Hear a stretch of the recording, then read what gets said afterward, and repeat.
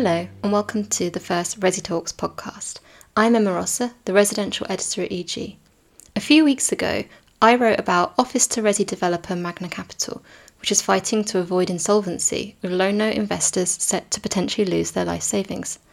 Magna aren't the only one. Under the pressures of the pandemic, elsewhere, PD schemes funded by the man on the street are failing, and the FCA is clamping down on risky and even fraudulent operations. In this episode, I talked to consultant and fund expert John Forbes, London agent Jonathan van der Molen, and the BPF's head of policy, Ian Fletcher, to try to understand just how and why retail investors are getting burnt by PD and what that means for the industry. Just to start off, let's start with the money then. John, what are these mini bonds? How are they sold? What's wrong with them? What's going on there? So, the regulation has moved to block the sale of these bonds to retail investors. So, it was up until November 2019, it was possible to market debt directly to retail investors. So, people were marketing these mini bonds as a way of fundraising to retail investors to get around the restrictions on retail investors being able to invest in unregulated property funds. The FCA had been warned in 2017 that people were using this to circumvent the regulation, that they were investing in highly risky and potentially fraudulent property schemes. LCF which is the one that's been very high profile, went bust at the beginning of 2019. But it wasn't until November 2019 that the FCA brought in a temporary ban. And then that temporary ban was only made permanent in January. And it's been subject to a major investigation, which has found the FCA incredibly wanting.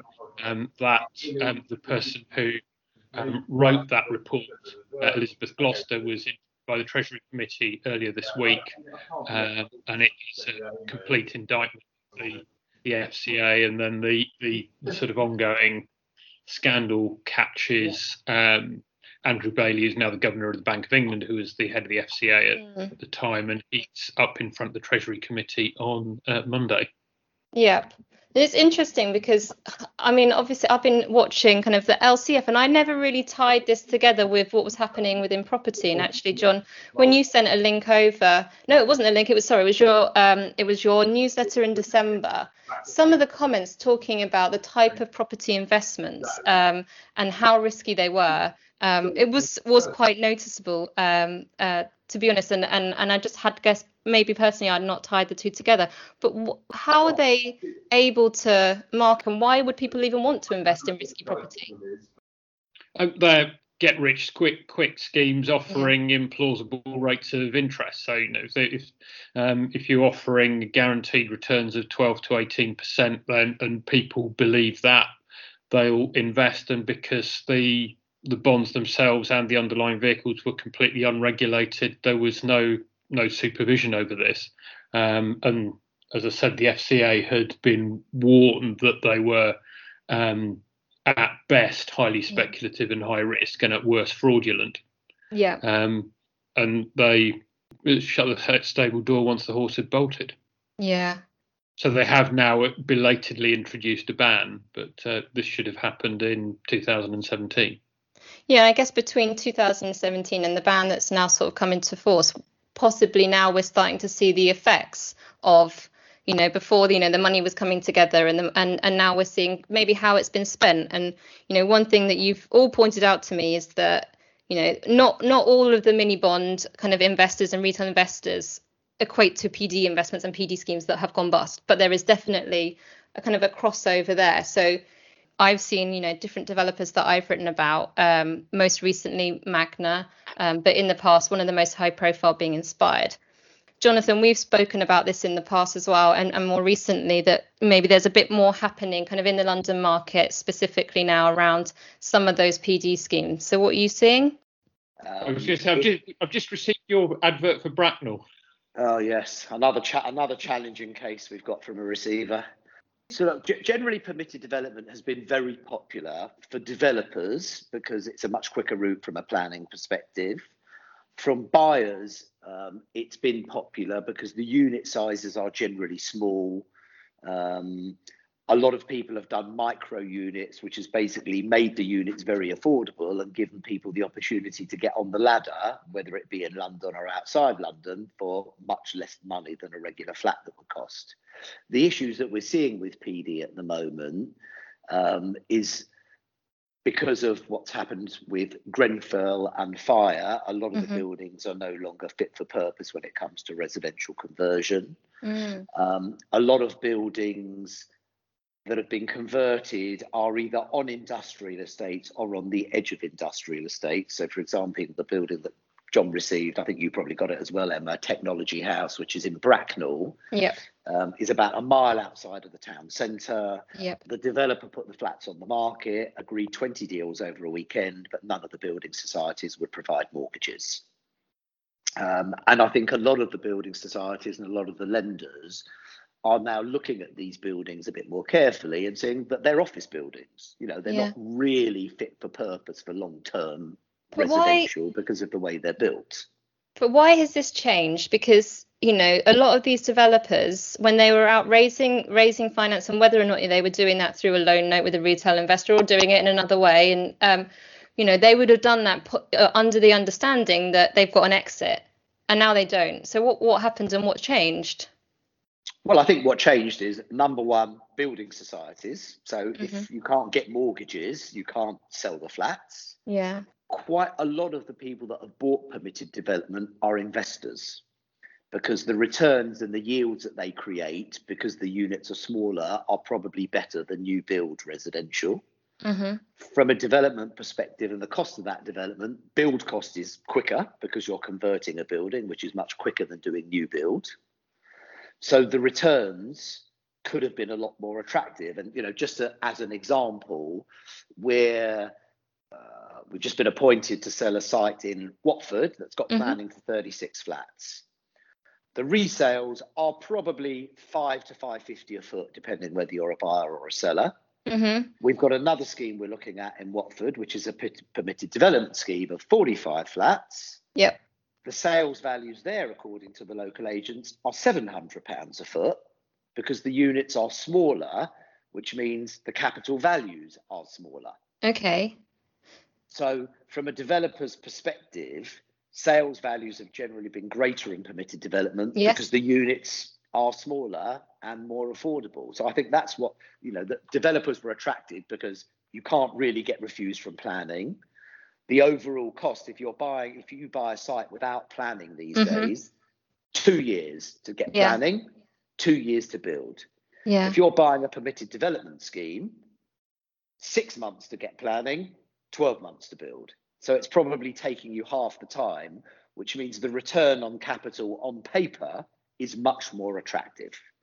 What a lot of these developers are finding, and, you know, Magna are a good example, and certainly what we've seen in the last 12 months is build costs. You know, I was just talking to a chap called Mark Henry, Henry Construction, who's, you know, one of the sort of biggest mid-tier contractors around. Build costs have gone up 10 to 12% in the last year. There are still issues, a lot of which are COVID related, in terms of imports from Europe. You know, it's much harder to get things in the country at the moment, which means the whole process has been slowed down. So it sounds like, so you've got developers who are, you know, attracted by this very high value per square foot, very low barrier to entry. So you've got a real mixed bag in there of, you know, because there are developers that have done PD well and have done PD without, you know, going to inexperienced investors with the mini bonds as well. Absolutely. But you have got a lot of the others as on the other side who, you know, they're working with investors that don't know what they're investing in. They're buying things with the kind of lure by this very high value, but not necessarily understanding all of those barriers and all of those challenges, which have then sort of kind of been impeded by the pandemic, is what it sounds like. Yeah, and I think a lot of these investors are everybody is desperately looking for a return on their money because we're in a low interest rate environment. And I suspect what most of these investors don't do is they don't look into the detail of the developer or the development. So, any of us being property people, the first thing we would do is we'd look at the comparable evidence to make sure what they're saying is correct. We would look into the developer and that developer's track record to see what they've been doing. But I suspect most retail investments don't do that. They're convinced by whoever the introducer is that, these guys are good, the deal's good, we checked it out, and you'll be fine. There's another fund, which I think I've mentioned to you in the past. I won't mention them by name, but based out of this country, who have been charging investors 7% on the money that they give them to invest. They've been putting money into deals. A lot of the deals have gone wrong, but the investment manager doesn't have a problem because it's not their money and they don't have their own money in the deal. So they're making money anyway. Right, I'm racking my brains trying to remember who on earth you're talking about and why I can't. And I can't. But I've made a note because I want to ask. I can say who it is, but I don't want their name repeated on the podcast. Yeah, fair enough. That's a really interesting point, I think, as well, with kind of the overseas, and one to come back to as well. Ian, we've kept you very quiet for a while, but I want to bring you into the conversation and see.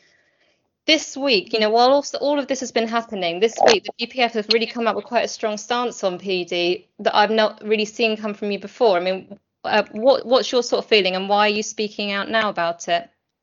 Well, that strength of feelings, a reflection of our members, and we'd sat down with them a few weeks ago. The context is that the government is consulting on significantly broadening PDR. Allowing pretty much any commercial building to convert to residential, and through what is Class E, the new class for most commercial uses that was introduced just at the start of September. I think as it's been discussed, I've been to PDRs that are good. I've been to some that are bad. I think. In the residential sector, some of our members have used them in the past, office to resi for build to rent developments. And they've been excellent. A great strength of those has been their sort of location, very close to stations, that sort of thing. 60s, 70s office blocks. The big concern I have about PDRs has been touched on to some extent by Jonathan, and that's the sort of locational context that. There is no control of that, and the cases that you see in the media are often those examples where you are getting residential in the middle of an office park, where there isn't the services, there isn't the public transport. They're not great places to live. They're often used by local authorities for temporary accommodation, and that is, I think. Creating quite a lot of reputational damage for the development industry as a whole. So, and kick forward now to the sort of Class E and the proposal. It's taking a lot more PDR into places like town centres, and significant fears that breaks up retail frontage.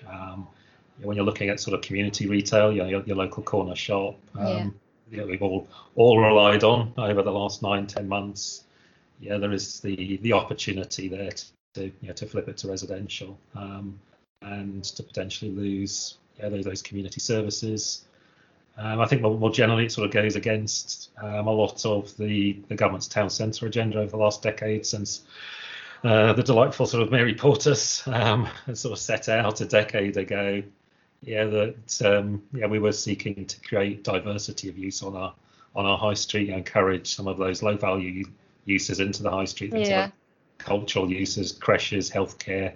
That's all going to make our high street sustainable, and the values in residential in some places, not all places, I think will lead to a hollowing out of a lot of that.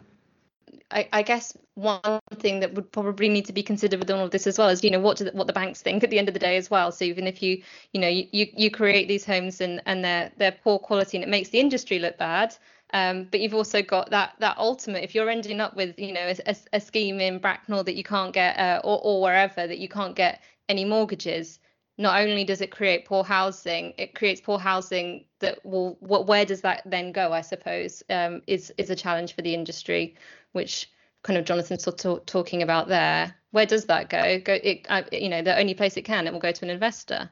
From our perspective, we're seeing a lot of the buildings that are bought for permitted development are being bought by investors. So they're buying the building, getting the PD rights and renting them, as I said earlier, because they show a superior yield to residential.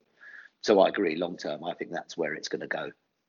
Yeah. The BPS kind of, talking about PD, some of that sort of kind of sparked by the government wanting to see an increase in that development. You haven't spoken so much previously on the mini bonds. Is that an area of focus? Is that something that you feel kind of your members are talking about kind of internally as well? It's not. Clearly, the vast majority of our members are engaged in regulated products. So, it's not something that's high on our agenda. I know nothing against retail bonds per se, and I know in previous downturns, the likes of housing associations have used retail bonds to raise money, but I suspect that's been through regulated markets, not through regulated products. So clearly, from what I'm picking up on the call here, concerns if people are putting money into things that they're not understanding, or they don't have the protections they would have through a regulated product. So it seems like there maybe is a bit of a running kind of thread here for both the raising of finance through bonds, but also developing homes as well, is that regulation maybe isn't such a bad thing. No, I don't think it is. I think that's I think the regulation that the UK has is one of the reasons that we are so attractive to investment, not only from UK but internationally. That investors know that what they're investing is going to offer adequate protection. I mean, John, what do you think about that? I mean, I think there is a reason why there is some crossover, which is a sort of a bit of a Venn diagram of the crooked, that both the way that they can build these things and the way that they can raise finance in an unregulated manner to encourage people into things that are speculative or even fraudulent. It's the same. The unscrupulous characters are attracted to that bit in the middle where the two circles of the Venn diagram cross over. I do like that, although probably need to add the caveat that not all PD developers are unscrupulous, although there may be many. And not all retail bonds raised by unscrupulous people too, but both of them have a significant gap in the regulation where those who want to exploit it can. And that's why it's an area where there is some crossover. I mean, the FCA putting its foot down now on the mini bonds. How does that even work in practice? You've got a whole industry of kind of these introducers sort of built up as well. How do you even police that? Well, that's what the role of the FCA is, and they've been very successful in clamping down on the sale of unsuitable investment products to retail investors in the past. So they previously clamped down on the sale of funds that were unsuitable to retail investors, so non-mainstream pooled investment products, which resulted in the disappearance of that market. They're doing the same with this. There's fallout in the short term because the businesses that have been relying on that to fund their businesses that source of funding is cut off from them. In the longer term, it's entirely beneficial that retail investors are protected. The sad thing on this one is that the FCA, for whatever reason, was so slow to respond, which is why you've now had this major independent inquiry into it, which has been absolutely critical of the FCA's performance on this. And that's kind of working its way through now with the Treasury hearings on earlier this week and next week. I'm not an expert on the FCA or on the role, but I think one of the key things is if you are raising money, there has to be transparency on the success and the failures of the vehicles that are trying to raise the money. And that's something the government kind of talks a lot about, having more transparency in general, more transparency into what land registries, ownership, and the planning process as well. But I guess it's step by step. And I don't know, Ian, kind of when it comes to transparency in terms of, property investment, what level is it at the moment? Is it enough? Does it need to be more? I think that, you can, I suppose, always be more transparent, but transparency certainly in sort of regulated markets is pretty good, and that is partly driven by the industry itself, but partly driven by the regulator. So I'm not going to I think beat the industry up over transparency, but clearly there are aspects of how property companies operate that I think are becoming more transparent. There's a lot of ESG reporting now and things like that that supports the traditional more sort of financial information that our members provide. It's not without its pay. In terms, I know when we started to see investment into build to rent, there was one or two business models that sought to tap into the retail market, and to get regulated. Okay. Took probably a year. It is a painful process, but one that I think is worthwhile in the long run. The vast majority of investment in real estate by retail investors is through the channels designed for it, through funds set up that are suitable for being marketed to retail investors. Yeah. It's just that the rules on mini bonds that weren't designed for investment in real estate at all have effectively created a way for those who wanted to circumvent the restrictions on what you can market to retail investors. That's why the FCA moved to block it. It just took them a long time from being told that there was a major problem here to doing something about it. Yeah. And when I say major problem, there's not a huge volume of it. No. But there are those unscrupulous people who did use this have effectively defrauded people of their life savings. And I guess maybe it's just now that we're sort of maybe starting to see the greater sort of extent of that. It may not be industry wide, but there are those pockets, and they're sort of coming to light now. Exactly. And the reason I'm concerned about these things is I don't like anything that sort of tarnishes the reputation of investment management in real estate, where there's sort of lurid stories about fraudulent schemes being marketed.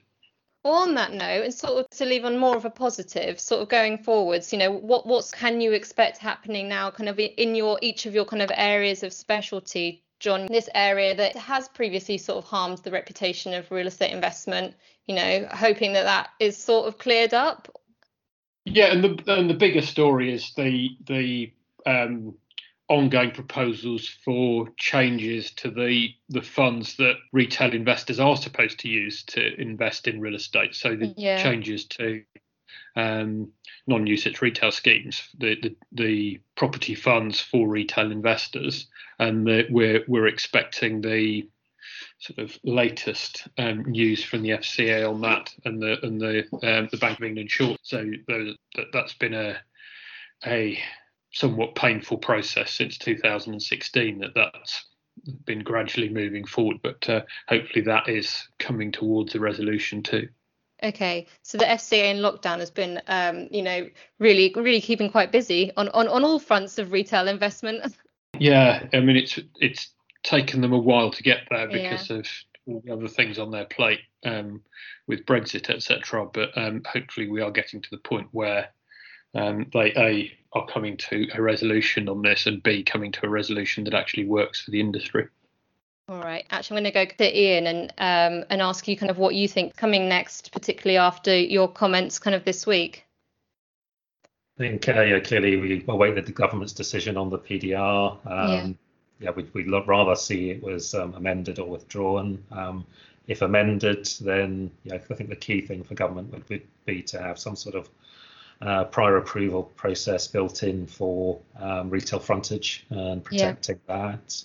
But all of this is just a stopgap. The government's long-term aspirations are its zoning proposals in the planning white paper. And I have no objections to those because they have that locational context that I said is in PDR. So I think in the long run, a bit more flexibility within areas is coming, and that's probably a good thing.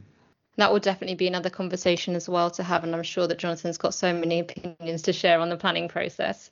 But sticking with the jumble of topics that we've managed to squeeze into today's chat. Yeah, I think, look, there is definitely a place for permitted development in the future of residential.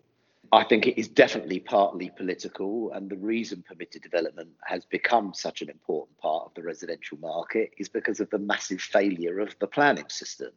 There's a massive shortfall in the supply of residential, and more importantly, particularly in the environment we're going through, affordable residential, which is why permitted development is playing its part. So whether we like it or not, permitted development in the short term is here to stay because it's filling the shortfall of residential that should be created in the market. In terms of investors, I think, property is like any other asset class. If something looks too good to be true, then generally it is. And if you look at the return that a private developer might be offering on their money in comparison with a well-respected property fund, somebody like a LaSalle Investment Management, the gap is probably big enough where people should realise, the bigger the returns you're being offered, the chances are the risks are also going to be bigger. I guess coming back to that was kind of John's initial point as well, and it was something that I'd seen kind of in the FCA documents. It is that if it is looking too good to be true, it probably is. Bit of just throwing out kind of the planning bashing just at the end. What a note to end on there. So much more food for thought and for a chat for another day as well. I'm going to end it all here, and thank you so much for joining in my first podcast. It's been a great chat. Cheers, guys.